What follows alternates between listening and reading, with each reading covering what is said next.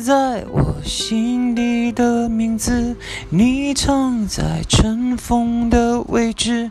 要不是这样，我怎么过一辈子？大家好，我是东阳。哇哦，欢迎来到我的第6季。对了，转眼就来到第6季了。今天呢，会谈谈我听过的爱情故事，就是我在我的那个主题曲介绍的时候就已经说，我会分享我身边朋友的爱情故事哦。所以今天呢，我会分享一位朋友，一位女生的爱情故事，主题是爱情经不起挥霍。好了，那我就用艺名来替代他的名字，不是他真正的名字哦，是因为我不想他的身份被暴露了，所以这是他所想要分享的爱情故事。我就叫她小美。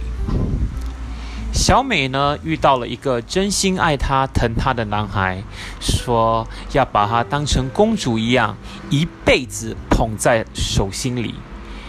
女孩家都有恃宠而骄的心理，小美也一样，动不动就犯公主病，说要考验她是不是真心。那天快下班的时候，小美给男朋友打了个电话：今天下班来接我，限你20分钟内赶到，否则别想再见到我。小美放下电话，娇滴滴的笑了。她爬到办公室的窗台上观察动静，果然刚刚过了几十分钟，男朋友就开车了，到了楼下。下班后大家纷纷要回家，小美却坐着一动不动。有个同事说：快下班了，大家都在楼下等你大半天了。小美说：今天我要考验他，让他再等半个小时。很快男友的电话打过来，小美说：我加班呢，你在下面再等一会儿吧。半个小时以后，小美才姗姗下楼。小美过生日，男友要送她生日礼物，并且豪气地说：想要什么随便挑，我就是把自己卖了也要送你合心意的礼物。小美想，据说考验一个男人是不是真心，就要看他舍不舍得为女人花钱。生日那天，小美可静造了一天，先是吃大餐，然后又去玩，最后买了一条价钱不菲的项链。晚上躺在床上，小美很满足，觉得终于考验出她的真心咯。这辈子能遇上一个爱你胜过一切，一辈子把你当作宝贝的人，应该知足了。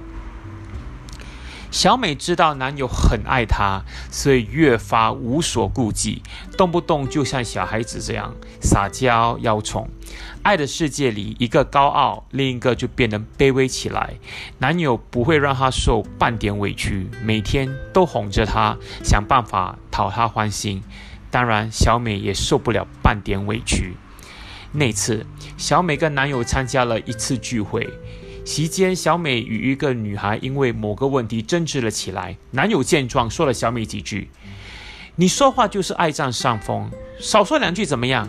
小美的气正无处可撒，男友却帮着外人说话，她心中的怒火瞬间升起来，然后顺手端起桌子上一杯水泼到男友身上。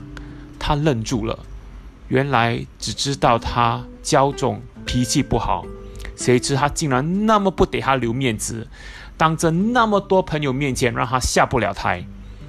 男友第一次冲他哄起来：你太过分了吧！小美丢下一群人，一个人跑开了。她以为过不了一会儿，男友一定会从后面追来跟她讲和，可是一直到她走到家，也没等他追来，连一个电话都没有。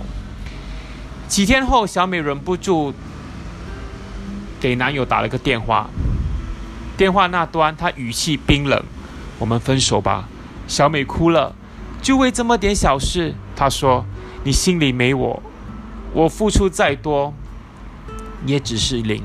小美说，我心里有你的。男友冷冷地说，算了，我的爱都用尽了，也被你挥霍尽了。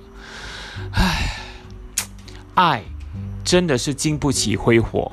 如果你有幸运到一份深沉厚爱的爱，如果你遇到这样的男孩子，然后他对你很好，你一定要好好珍惜，一点点享用，不要一次过用挥霍他对你的爱，这样才能细水长流。肆意的挥霍，爱会在很短的时间内耗尽。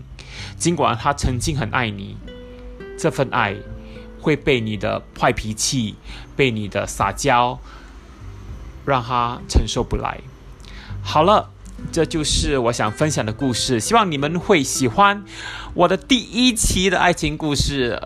希望你们会订阅，然后会听到更多精彩的爱情故事。谢谢。